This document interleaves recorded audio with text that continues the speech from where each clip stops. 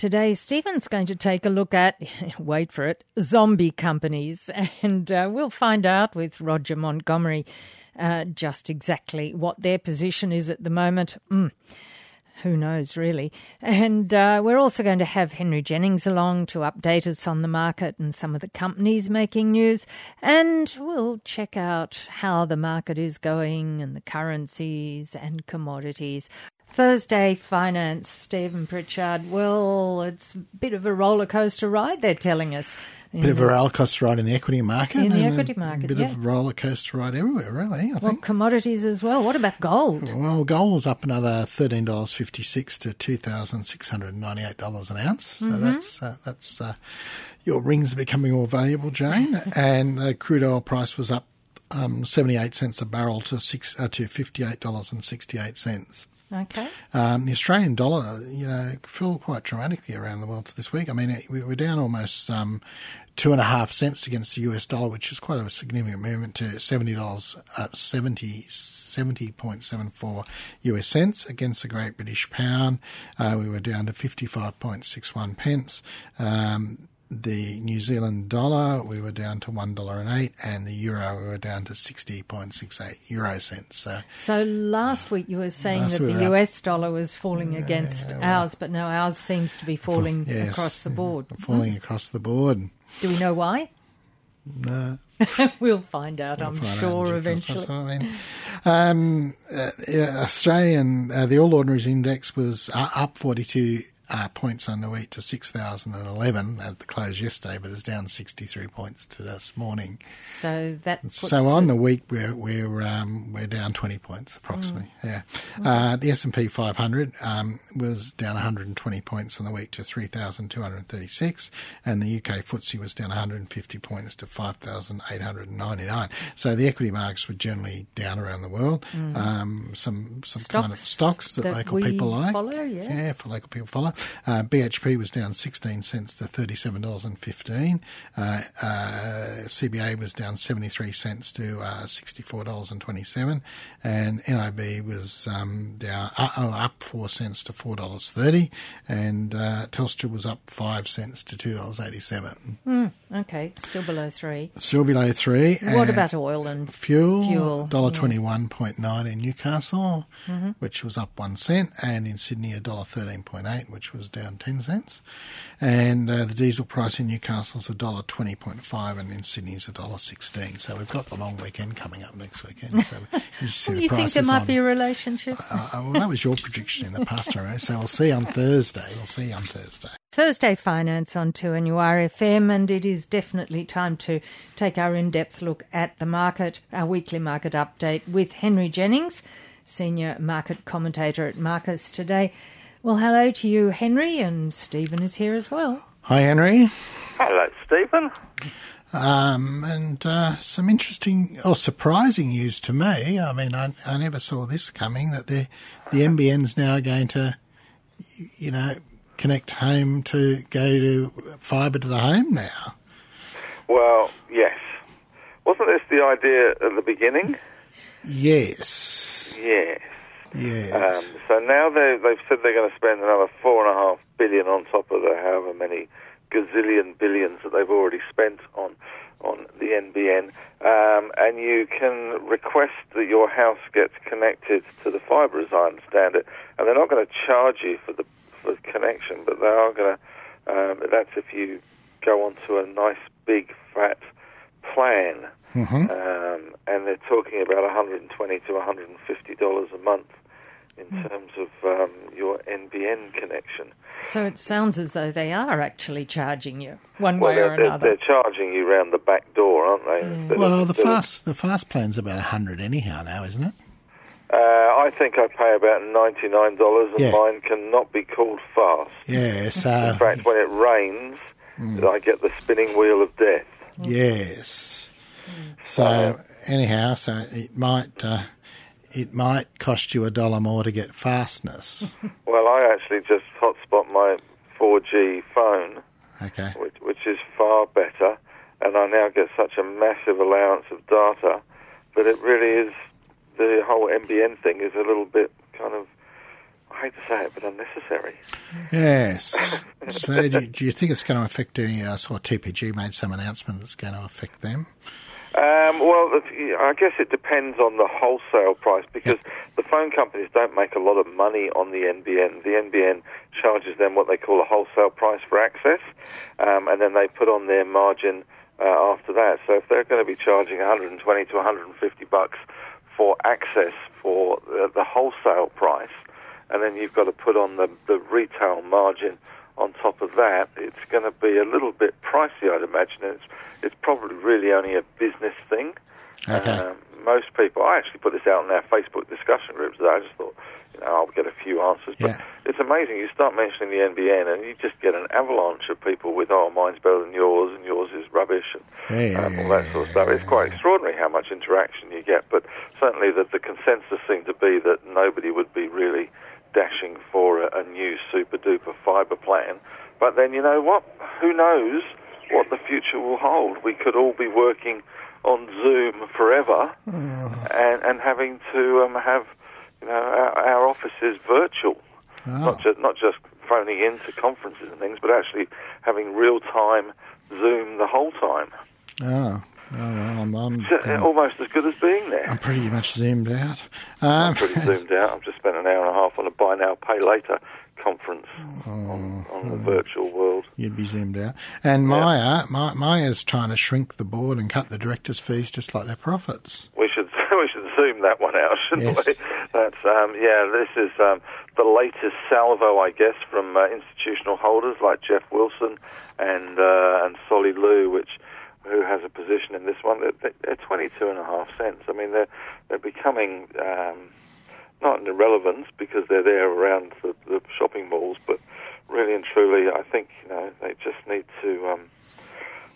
Shrinking to greatness hasn't really worked for the banks particularly well. It's certainly not really working for Maya, and they're still struggling. Although the online side is improving, they're still struggling to compete with the other guys. The number of emails I get from Kogan every day is almost as many as I get from Motley Fool. But you get one a month from Maya saying, "I've got a cardigan for sale for you. Would you like one?" You wouldn't wear a cardigan, Henry. No, I'm not a cardi kind of guy. No, we'll come back in a minute and talk about a retailer that is booming. And I seem to remember at one stage you was offering Maya some advice years ago when that Dawn woman was there. Yeah. 2NURFM's Thursday Finance and Stephen Pritchard in the middle of our market update with Henry Jennings and. So Harvey Norman's saying their earnings are tripled, and it's been a crazy 2 months, and saying it's happening in their stores all around the world. It's amazing. I was in Harvey Norman the other day, actually, to be honest, and it was pretty busy. There were a lot of people in there buying stuff and sitting on sofas and things. And I was reading yesterday, actually, that the average person has spent. I don't know if there is such thing as an average person, maybe I should rephrase that, but we've spent $450 on average setting up our home offices. So a lot of that's gone to Harvey Norman, a lot of that's gone to JB Hi-Fi, I guess some of it's gone to Kogan, and this whole nesting and cocooning effect that we've embraced in our COVID world has, I guess, benefited Harvey Norman. With the furniture, the white goods, and all that sort of stuff. And if you're not going on your holidays, if you're not spending a fortune travelling overseas or going to Bali or wherever, then the money is going into making your home a better place to be. If you can get someone to do the work, of course. Well, yes, but it's easy to buy a new place or buy stuff. But you're right, if you can get someone to do the work, because of course that's not easy at the moment either. COVID's surprisingly throwing up a lot of the bifurcation of the economy, which is a bit of a strange phenomenon. So the V-shaped recovery, they're now talking about the K-shaped recovery. Oh, I haven't heard that. Yeah, where some things are going gangbusters and other things are going down the toilet. Well, I predict the coastal tourism venues in New South Wales are going to have a boom at Christmas. Yeah, I've just booked Noosa for 4 days in the beginning of December. Oh. and it's cancelable. Oh, good. I was going to say, that's brave of you. Anyhow. Well, for free cancellation, so if they don't open their borders by the 24th of November, I can cancel it. So, go somewhere else. So are we seeing the beginning of the end of the fintech with this Plenty IPO $1.60 and coming on at $1.40? Yeah, no longer the land of plenty, is it? No. To quote Colin Hay and Men at Work. Yes, it was a little bit disappointing, to say the least. I have to say, most of the IPOs we've seen recently have gone absolutely gangbusters, but this one clearly hasn't. And I guess I'm always a bit suspicious about stocks, a bit like Prosper and Plenty. With these names. The names, yeah. You know, that they're just so open to doing the reverse sometimes, and Plenty seems to be not quite so plenty, and Prosper doesn't seem to have done what it said on the box either. So yes. I think there are there are question marks over a crowded space, I guess, and it's always a question of valuation, isn't it? And the problem is that if you come on as an IPO and you struggle and you go backwards, you've got a lot of very upset new shareholders that just dive out, move on to the next big thing, and you're forever tarred with that brush, and it does take an awful long time to find your feet again, find that support, and convince people that you didn't just take the money and run, and that you are a sensible business. So I think Plenty have got plenty of issues ahead of them. Yes, and then New Hope Corp. Well, I had a bit of a problem working out what they actually did, but they've lost 156 million, 738 million, which is a lot of that's non-cash, of course, and they seem to have made 80 million underwriting in underlying profit, and they're now claiming that they're back in the black at current coal prices. Yeah. Well, good luck is all I can say. Commodity prices are a bit on the nose. We've seen iron ore drop from 130 to 114 at the moment.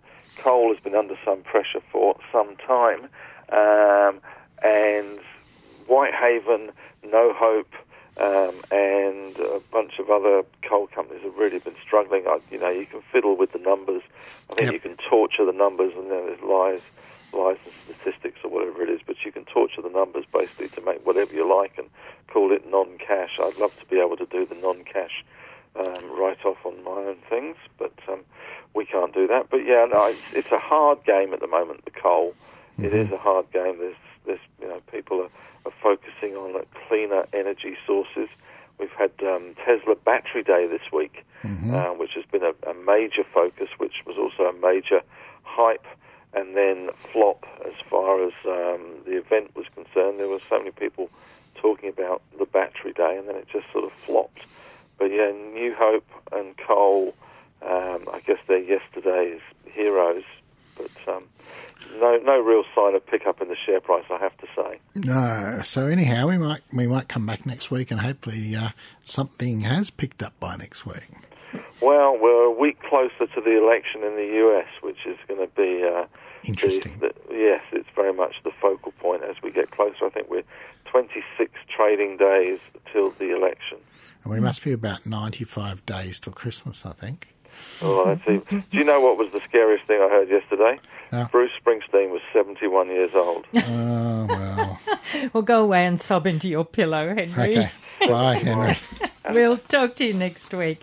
Henry Jennings from Marcus Today. Join RFM's Thursday Finance. And, we like a little bit of zombie every now and again, don't we, Stephen Pritchard? So Roger Montgomery, who's from Montgomery Investment Management, joins us now to talk about zombie countries. Yes, companies. Companies. Oh, companies. I was just thinking, Roger, it's the world's completely changed since you were last here. I mean, we were supposed to come on in April or something, and then the radio station went on this hold and no one was allowed in, and so it must have been last year that you were here.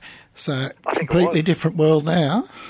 Yes, indeed. And even before the pandemic hit, we were cautious about some of the valuations that we were seeing, particularly in tech stocks, and we'll talk about zombies in a minute, but the rise of zombie companies started to hit some of the headlines that we follow, and since then we've had obviously the 40% decline in markets, roughly 30 to 40% decline, and then a subsequent 50-odd% or 55% rally, and now we're back to where we were, or beyond where we were before the pandemic in terms of valuations. The market is very expensive. One of the things that we look at, or that we don't concern ourselves with in terms of buying businesses, but we're always interested to know where the market in aggregate is, and when we look at price to earnings multiples for the ASX 200, the Australian index, the top 25% or the most expensive 25% or quartile of stocks is trading at 42 times earnings at the moment, which is about almost 70% above its long-term average. And when I say long-term, I'm talking about over the last 20 years. So it's now exceeded the valuation or the multiple that it was at prior to the tech bubble bursting. Mm-hmm. And even the cheapest quartile of stocks is trading 25% above its 20-year historic average. So the market overall seems to be expensive again. And part of the reason for that is, these tech stocks, the speculation in tech stocks, which we'll talk about in a moment, and it's despite the sort of underlying difficulty that the economy is facing and is only being supported or sustained by government largesse. Yes, it doesn't kind of make much sense, does it? The market's going one way and the economy's going the other. Yeah, indeed. Now, what's interesting is and I'm going to attempt to do a little bit of arithmetic on radio, which will be a first, and I don't know how successful that will be, but let's see. One of the things that we can do to assess a reasonable price to earnings multiple is a calculation where we compare, or we add the bond rate, the government bond rate, which is a sort of a proxy for a risk-free rate. We add on to that a equity market risk premium. That gives us something called an earnings yield, or the sort of the return that we want for buying stocks. And then if we divide that into 100, we end up with a price to earnings multiple. And so recently, the Australian government issued a 31-year government bond, and it was oversubscribed, and it settled at about 1.9%. The equity risk premium at the moment, or the return above bonds that people want for the risk of investing in the stock market, is, I mean, you can argue this number, but at the moment people are saying it's around 3%. Mm-hmm. So if you add 3% onto 1.9, you get an earnings yield of about 5%. If you divide that into 100, you get 20. Yes. So, the arguably the fair value of the stock market is 20. The ASX 200 in aggregate is trading at about 19.8. So it seems like it's fair value, but of course it's being dragged down by the banks. If you take the banks out of it, the PE is about 30. So mm-hmm. It would be a bit expensive. So on the one hand, it looks cheap. On the other hand, it could be expensive. You've got these extreme outliers, as I mentioned a moment ago. And then the other thing that's interesting is that whenever a recession ends, and I'm not suggesting we're at the end of a recession at the moment, but when we're in the recovery phase from a recession, historically stock markets tend to do well. And so it could be that we're just at the beginning of a bull run, but I suspect, given the underlying concerns about valuation of technology stocks, given the rising level of zombie companies, and we'll talk about those in just a sec, and the rising level of bankruptcies, I suspect that on balance I'm leaning towards a bubble type scenario for these tech stocks, and any fall in those tech stocks will probably drag the rest of the market down, as it did in previous episodes. So what do you mean by a zombie company? What is a zombie company? So a zombie company is a company that can't pay its interest expense or its interest bill from its earnings before interest and tax. So its pre-interest, pre-tax profits aren't sufficient to pay the interest on the debt that it already has. And that's despite the numbers are rising, and that's despite the fact that interest rates are at historic lows. So if we look at the US, for example, amongst the Russell 3000, which is their small companies index. And by the way, at its peak, Apple's market capitalisation was more than the Russell 2000 index. So Apple's market value was higher than the 2,000 companies in total that make up the Russell 2000 index. But amongst the Russell 3000, which takes into account some of their micro companies, the proportion of companies unable to pay interest on their debt from profits for at least the last 3 years has gone up 50%, from 10% back in 2017 to almost 16% today. And just before the tech bubble burst, it was at about 16%. Now, what's important to note is that that's not a signal the market's going to crash. It doesn't mean that, the economy is going to blow up, which I think it already has.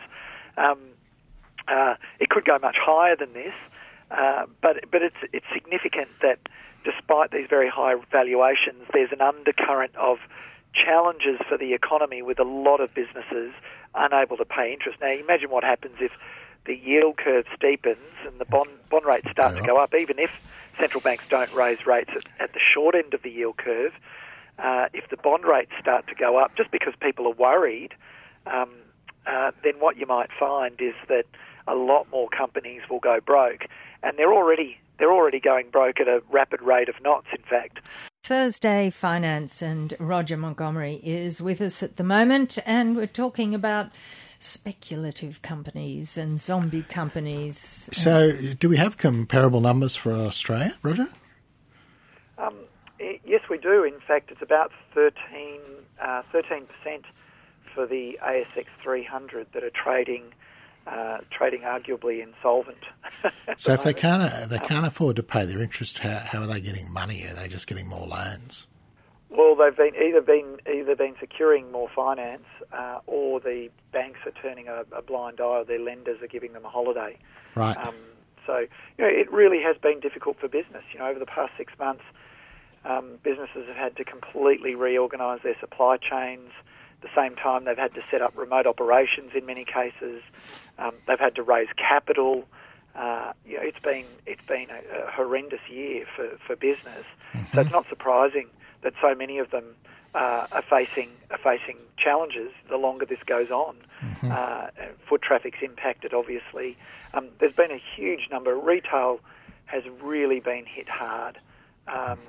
And if you just look at the US, there are really well-known names like J.C. Penney, Neiman Marcus.